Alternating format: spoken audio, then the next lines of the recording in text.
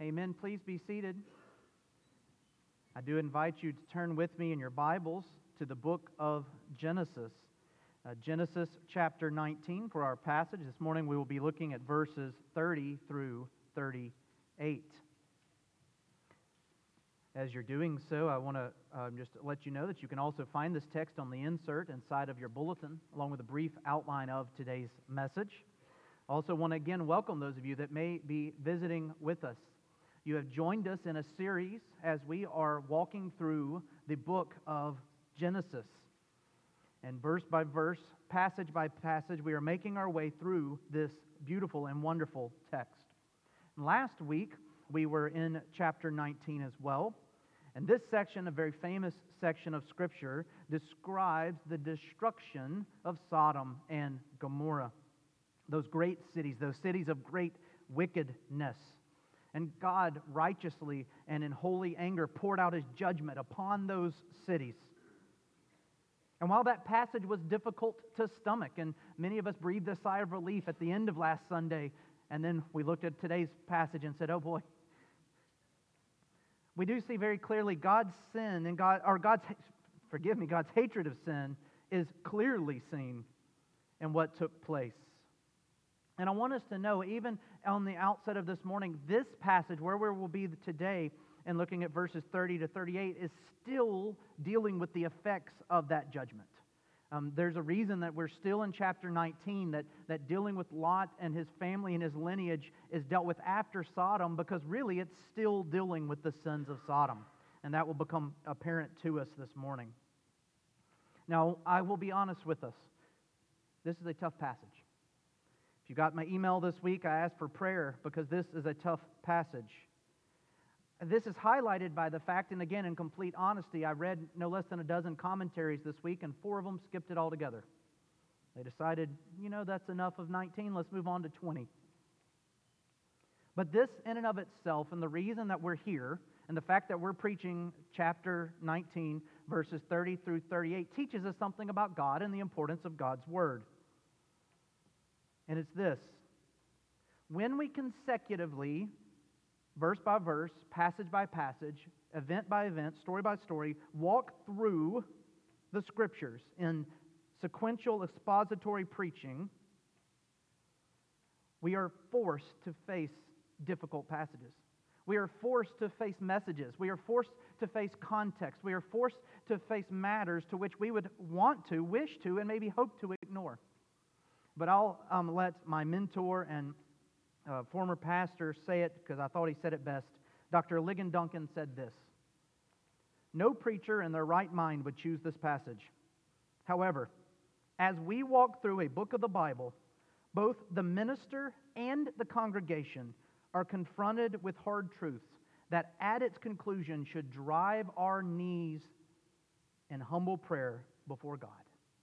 And so we will seek to drive our knees in humble prayer before God today as we're confronted with this passage. Because here's another truth of this text. God's Word gives us sobering warnings against sin and sinfulness. And while I recognize that this is a very sobering warning, I appreciate what Paul said to Timothy. All Scripture, not some, not what we may like, not what makes us comfortable, not what we would rather hear, but all Scripture is breathed out by God and profitable for teaching, for reproof, for correction, and for training in righteousness, that the man of God may be complete, equipped for every good work. That we, the people of God, may be complete this day, I ask that you turn with me to God's Word as we read of God's judgment upon Lot and his bloodline. Please follow along with me as I begin in verse 30, and I will read to the end of the chapter. Now Lot went up from Zoar and lived in the hills with his 2 daughters, for he was afraid to live in Zoar. So he lived in a cave with his 2 daughters. And the firstborn said to the younger, our father is old, and there's not a man on earth to come in to us after the manner of all the earth. Come, let us make our father drink wine, and we will lie with him, that we may preserve offspring from our father. So they made their father drink wine that night. And the firstborn went in and lay with her father. He did not know when she lay down or when she arose. The next day, the firstborn said to the younger, Behold, I lay last night with my father. Let us make him drink wine tonight also. Then you go in and lie with him, that we may preserve offspring from our father. So they made their father drink wine that night also, and the younger arose and lay with him. And he did not know when she lay down or when she arose. Thus both the daughters of Lot became pregnant by their father. The firstborn bore a son and called his name Moab. He is the father of the Moabites to this day. The younger also bore a son and called his name Ben-Ammi. He is the father of the Ammonites to this day. The grass may wither and the flower may fade, but the word of the Lord will stand together. And he has promised us in his word that just as the waters fall from the heavens and give nourishment to the ground, so too does his word go forth and nourish us in that which we need. Would you please bow with me? Dear Heavenly Father, Lord, while we may not know it, while we may not understand it, we need this text today. By your preordained plan, you have brought it before us this day, this hour, for our spiritual nourishment, for our good, for condemning of sin, and for sanctifying us. And Lord, I ask that your work be done. Through the power of your Holy Spirit, would you go forth? Would your truth be proclaimed? Would sinners repent? Would those who are weak in their faith be revived? And would those who trust in you come to trust in you all the more this day? Lord, give us wisdom. Give us guidance. Give us a sobering as we approach your text this morning. I pray all of this in the name of our Savior, Jesus Christ. Amen. On the one hand, the scene that just unfolded before us is so unique. It is so unique. We might be tempted to say or think something like this morning.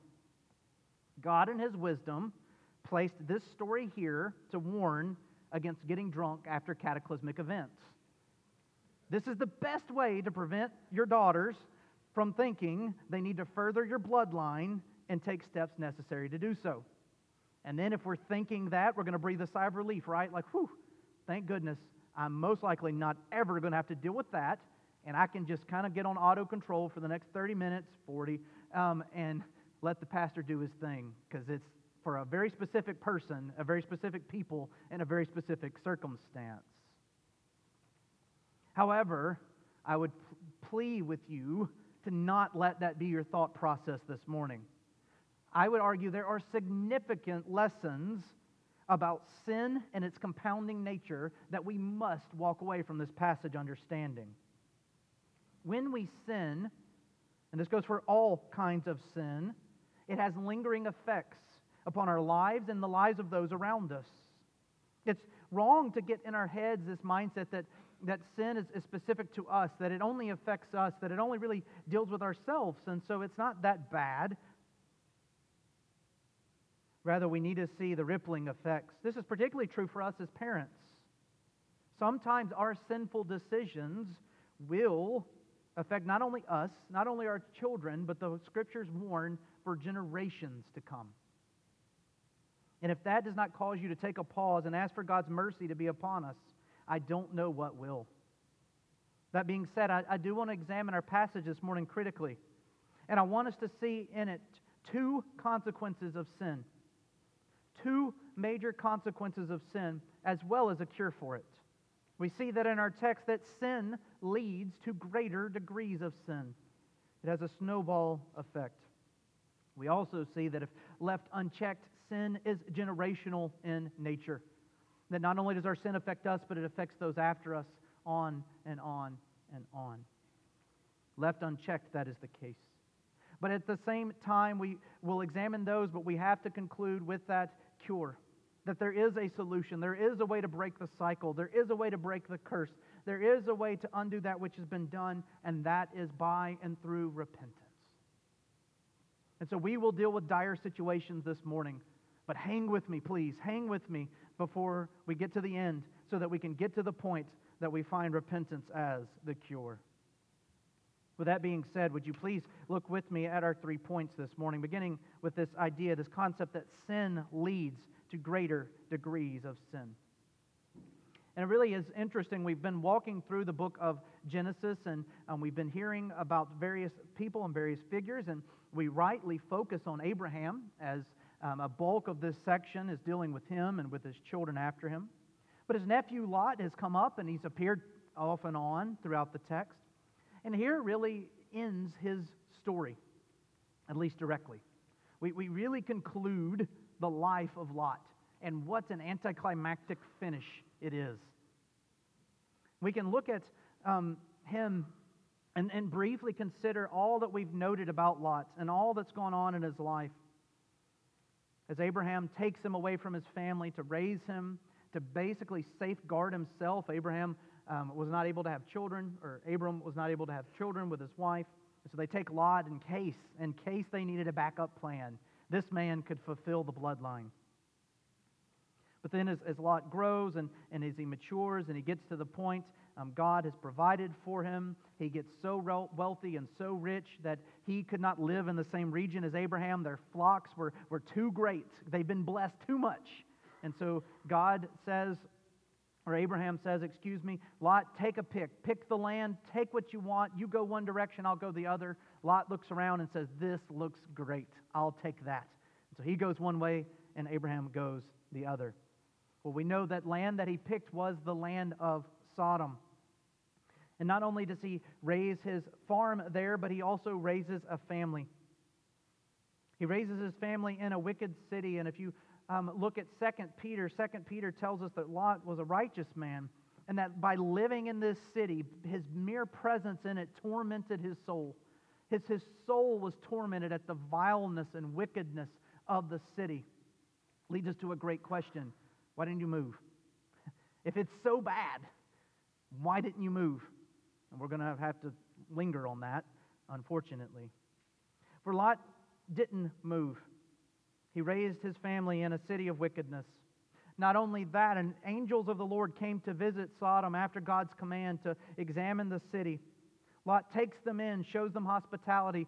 All of the men of the village decide they want to take advantage of these angels. They want to abuse them sexually. Lot won't let them. You cannot have them. You cannot have my guests. You cannot have those that I have cared for. And he gets an idea. I've got an idea. Here are my 2 virgin daughters. Have them instead. That's far better than the sin you're attempting to commit. Bad parenting and sinful response. It's never okay to offer your children as sexual replacements to God's angels. But his story doesn't end there, does it? The angels strike the men of the city. They strike them blind. The angels tell Lot, anyone that's related to you, you've got to get them out. Judgment is coming upon this city. And then the next morning, Judgment Day, you would think Lot would be ready. He would be chomping at the bit to get out of the city. But it says, and he lingered. Laziness. Maybe a doubt that God would do what he said he's going to do. Maybe a lack of fear of God. We don't know. But the angels almost literally have to pick him up and carry him out of the city. And even then, the angels say, flee to the hills. And he's like, that's too far. Again, laziness. And so he says, please let me go to this village. Let me go to this town. And the angels say, we'll grant it. Just go. Upon leaving, his wife looks back, desiring the sin of the city, the lust of the flesh, over trusting in the Lord. And that's a very abbreviated look at the life of Lot. Small mistakes, small errors, small sins in some way, if you will, but still a displayed lack of trust in the Lord, a displayed lack of faith and resting in and upon the Lord, a pattern of selfish behavior. He's not displayed as a great sinner.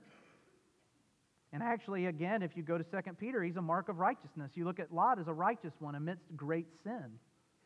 However, time and time again, when Lot would have the opportunity to cry out to the Lord, to display great faith, to trust in God to care for his needs, instead he chooses comfort, wealth and gain, or the easiest route possible.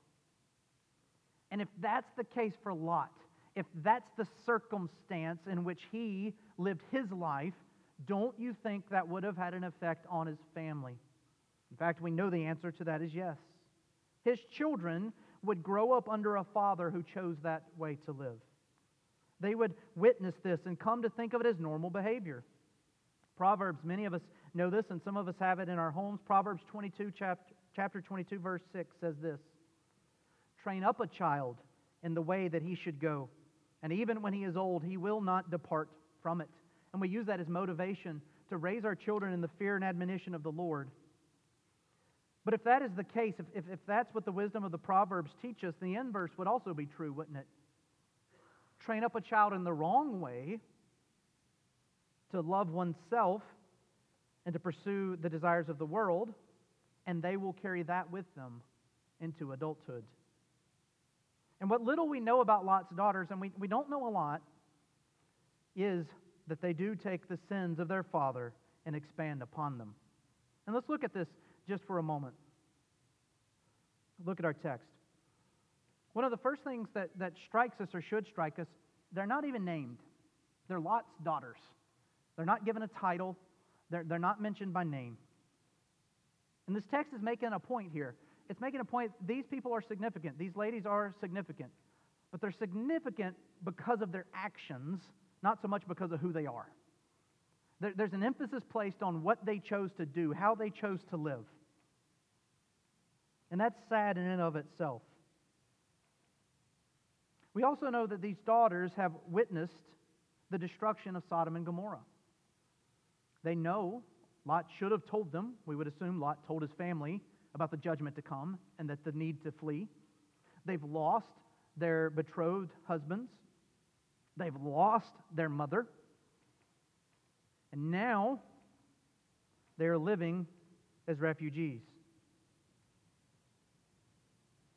And all of that builds up to this conversation. The older says to the younger, "Our father is old. There's not a man on earth to come into us after the manner of all the earth." Now, we're not sure if they were afraid that Lot's bloodline would not be continued and that they had this like twisted righteous mindset going on here. Like, our father needs children. He needs men to carry the bloodline, and there's no one left to do it but us. We don't know if they wrongly assumed that the entire earth was judged.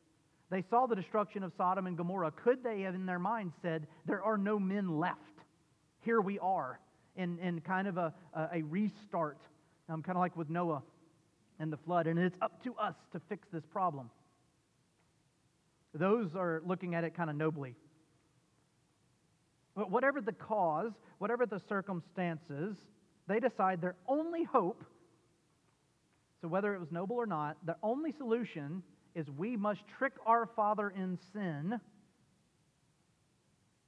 so that he will impregnate us. And we see just that.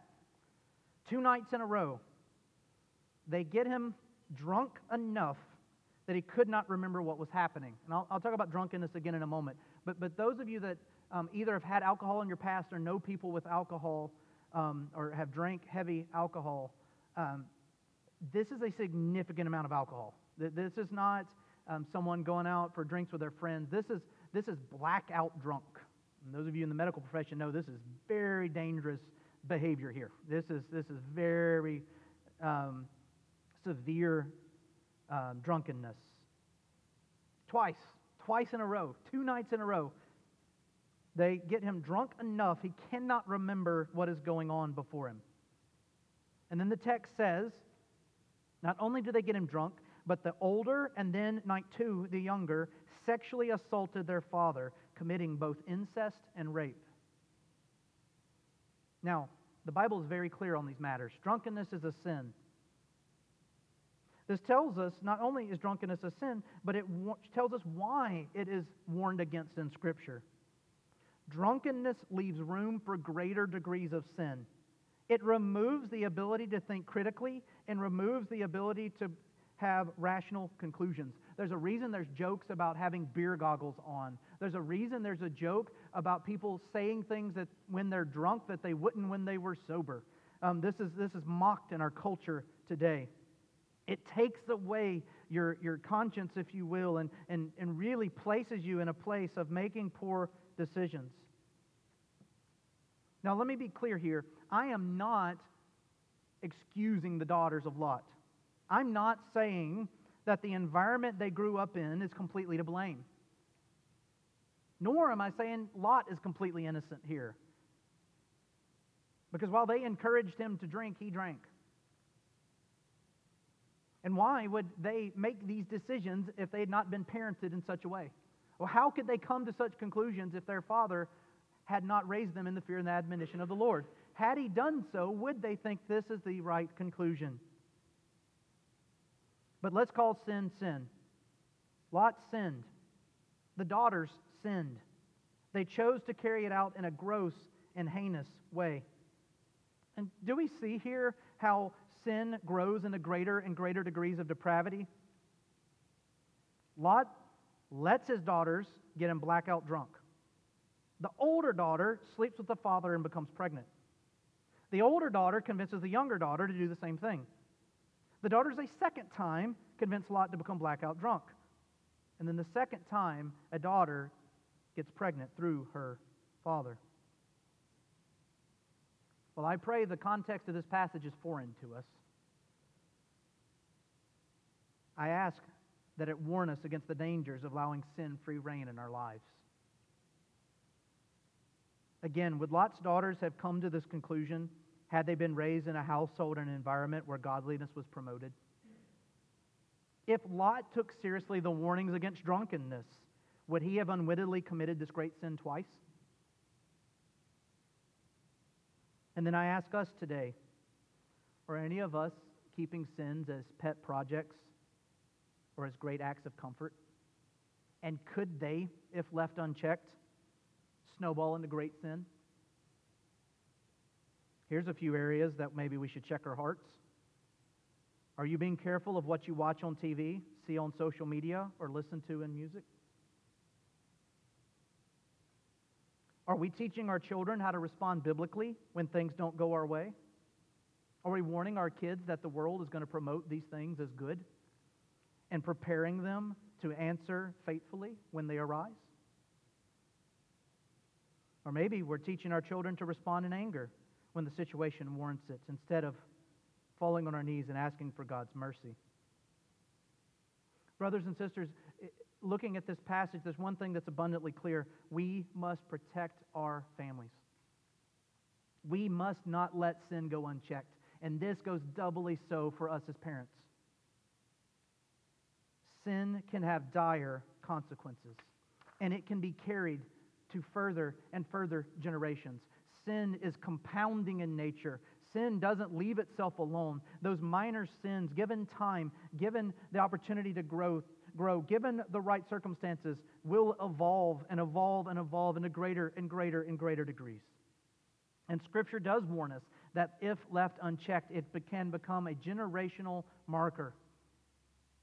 We see this as the second point this morning. And really, to get this, the weight of this, we need to go to the Ten Commandments. Exodus chapter 20. These commandments, the Ten Commandments, are given by God to help govern the behavior of the people of Israel. Now, they're not an exhaustive list in and of themselves, but rather they give categories by which we should seek to conduct our lives. And if you want a good discussion of this, if you want to think about this further, I would love to point your attention to the Westminster Confession of Faith larger catechism. The larger catechism. The shorter does a good job of summarizing the Ten Commandments. The larger then goes into what each command says we must do and what each command says we mustn't do. It's a wonderful study. I commend it to you. But that being said, I want to point your attention to a particular commandment. Exodus chapter 20, verse 4. You shall not make for yourself a carved image or any likeness of anything that is in heaven above, or that is in the earth beneath, or that is in the water under the earth. You shall not bow down to them or serve them, for I, the Lord your God, am a jealous God, visiting the iniquity of the fathers on the children to the third and fourth generation of those who hate me, but showing steadfast love to thousands of those who love me and keep my commandments. If we go back in our study of Genesis all the way back near the beginning, to the bloodline of a man named Cain. We see this on display. If you remember, Cain is well known for his sin of murdering his brother, even though the Lord directly warned him not to do so. And just a few generations later, we get in that next chapter, we get a story of the bloodline of Cain, and we come upon a man named Lamech. And what is it said of Lamech? Lamech is one who not only carries out murder just like his forefather, but he does so boastfully. And it takes it to the point of, am I not greater than Cain? And he's meaning, and do I not sin greater than my forefather? Sin can be generational in nature. It can have lingering effects. It can last season after season, generation after generation, if it goes unchecked. And remember that. I'm going to get back to that in just a second. But back to our own text, we see this. We will see this take place. We see the sin here take place in Lot's life and in the life of his daughters. Lot acted unwisely and fathered 2 daughters who fathered 2 sons. And the older daughter has a son who our scriptures tell us is named Moab, who is the father of the Moabites to this day. And the other daughter would father Ben-Ami, who is the father of the Ammonites to this day. And these 2 nations, if you know anything about the Moabites and the Ammonites, they are people who caused great trouble for Israel. They were in great conflict through much of the Old Testament, warring against them, threatening them with violence. We can look at a few places of Scripture to see this. Numbers chapter 25, verses 1 through 3, it has this line. Israel began to whore after the daughters of Moab and sacrifice to their gods. So several generations later, the people of Moab are enticing the people of Israel. They are enticing them with their daughters to take them sexually, to act in ungodly ways, to worship their gods, to turn their back on Yahweh. Deuteronomy chapter 23, verses 3 through 4 forbids the people of Israel from letting any Ammonite or Moabite from entering the assembly of God. And this one's interesting. Do not let any of the Ammonites or Moabites enter the assembly of the Lord, for they did not show hospitality to those fleeing Egypt, and instead hired Balaam to curse the people of Israel. So when the people of Israel are fleeing during the Exodus, they're looking for refuge, they're looking for safety.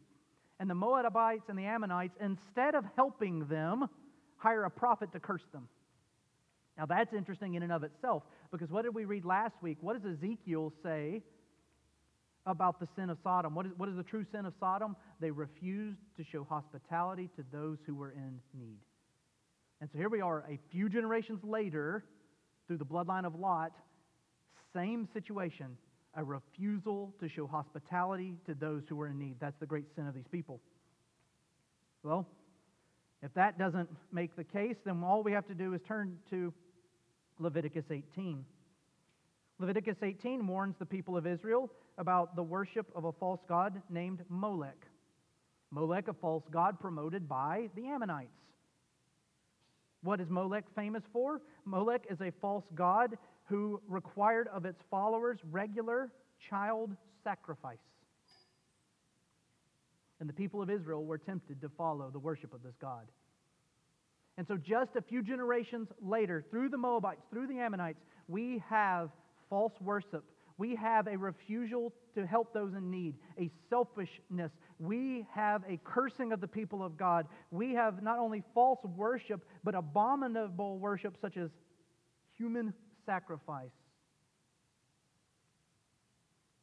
Over time, the sins of Lot fed into his children, which fed into their children, and fed into their children to the point that there's not much resemblance left of Yahweh there, is it? We have to go all the way to the prophet Amos to read the prophecies of the destructions of these nations, that their sins against the Lord had become complete, and that their destruction would come, which takes place somewhere around 1,000 to 1,200 years after this. And so Lot sinned, his daughters sinned, and then 1,200 years of false worship false practice, antagonism against the people of God took place before we get a prophecy of the destruction of those people. Let this warn us today that we must fear sin. We must fear sin not only for our own sake, but for those around us, particularly for our children. We should desire that our children walk with the Lord. We should provide examples for them of what that should look like. May we seek to raise our children in the fear and the admonition of the Lord. May we pray for their salvation and for their children's salvation, trusting that God can bring beauty even out of great acts of sadness. May we not neglect this, parents. May we not neglect this church. Even if you do not have children or grandchildren, if you are here, you're part of the church. Look around. We got a bunch of them. Pray for them. Pick one. Pick all of them. It is your duty as the church. We owe it to this next generation to pray for their souls. We owe it to humble ourselves before God and say, may it not be said of us. May our name not be a curse word. May our name not be tied to, oh, those sodomites. Even to this day, that's a swear word. Oh, may it not be said of us, oh, those Moabites, oh, those Ammonites. Now, I told you I would end with hope, with repentance, and God's great mercy. And I appreciate you hanging in with me to this point, because it is here. But one more time, let me just say, it is abundantly clear the decisions made in our text were great acts of wickedness. The daughters acted sinfully in getting their father drunk. Proverbs 23:20, Isaiah 5:11, Galatians 5:19-21, and Ephesians 5:18 all forbid drunkenness and call it a sin. The daughters acted sinfully in committing both incest and rape. And may we not call it anything else. It is wrong to soften the text in any way other than to call it what it is. These actions are condemned in Scripture in passages such as Leviticus 18:6-7, Deuteronomy 27:20, and Galatians 5:19-21, and it could have gone on and on. I just stopped at 4. We think of the hardship and of the pain that these decisions caused later generations as the people of Israel were constantly at war with the Moabites and the Ammonites. But at the same time, according to God's divine plan and His mercy, there was good to come out of it. I know it may be hard to consider this, but look with me, flip real quick to the book of Ruth.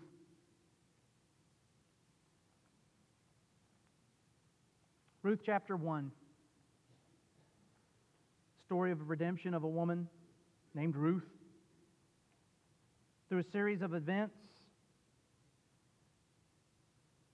her mother-in-law, Naomi, is left fatherless is left husbandless. Ruth is left husbandless and fatherless. They're in Moab. And Naomi, please go. Please leave. She's telling her daughters, I have nothing to give you. I have nothing to offer you. You cannot stay with me. Go home. And Ruth, the Moabite, says this, do not urge me to leave you or to return from following you. From where you go, I will go. And where you lodge, I will lodge. Your people shall be my people, and your God, capital G there, God, my God. Where you die, I will die, and there I will be buried. May the Lord, capital L Lord, do so to me, and more also, if anything but death parts me from you. Words from the mouth of a Moabite. Now this is significant for two reasons. Here we have a Moabite who submits herself to the God of her mother-in-law, Yahweh. Naomi worships Yahweh, and so Ruth worships Yahweh. She says, death is going to be the only thing to take me away from you and away from your God. I will not have it. Where you're going, I'm going. Who you're worshiping, I'm worshiping. You're mine, and I'm yours. She breaks a cycle of Moabites who worship false gods and false practices and instead clings to the one true Savior. And because of this, very cool, we have the second point. Matthew's Gospel, chapter 1. One of the two genealogies of Jesus Christ. Ruth ends up marrying a man. His name is Boaz. And through their marriage and through their faith in Yahweh, they have a son. This son is named Obed. May not ring a bell to you. But Obed, we know, fathered Jesse. Again, not a very big household name. But Jesse fathers a man named David.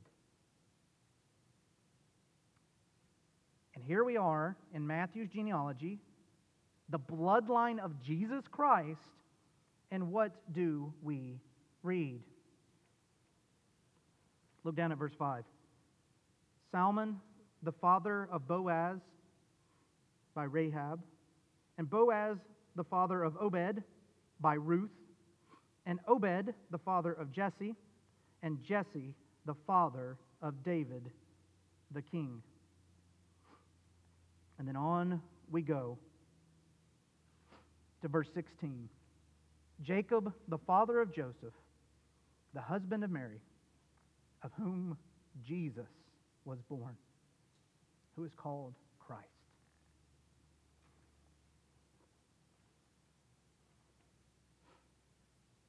Ruth, a Moabite woman, born because of the mighty, wicked, heinous sin of her ancestors, becomes integral in the bloodline of our Savior, Jesus Christ.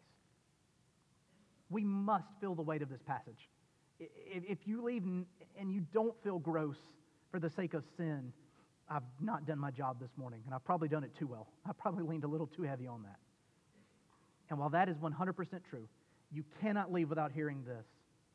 Even so, there is forgiveness, there is repentance, and there is salvation. Why?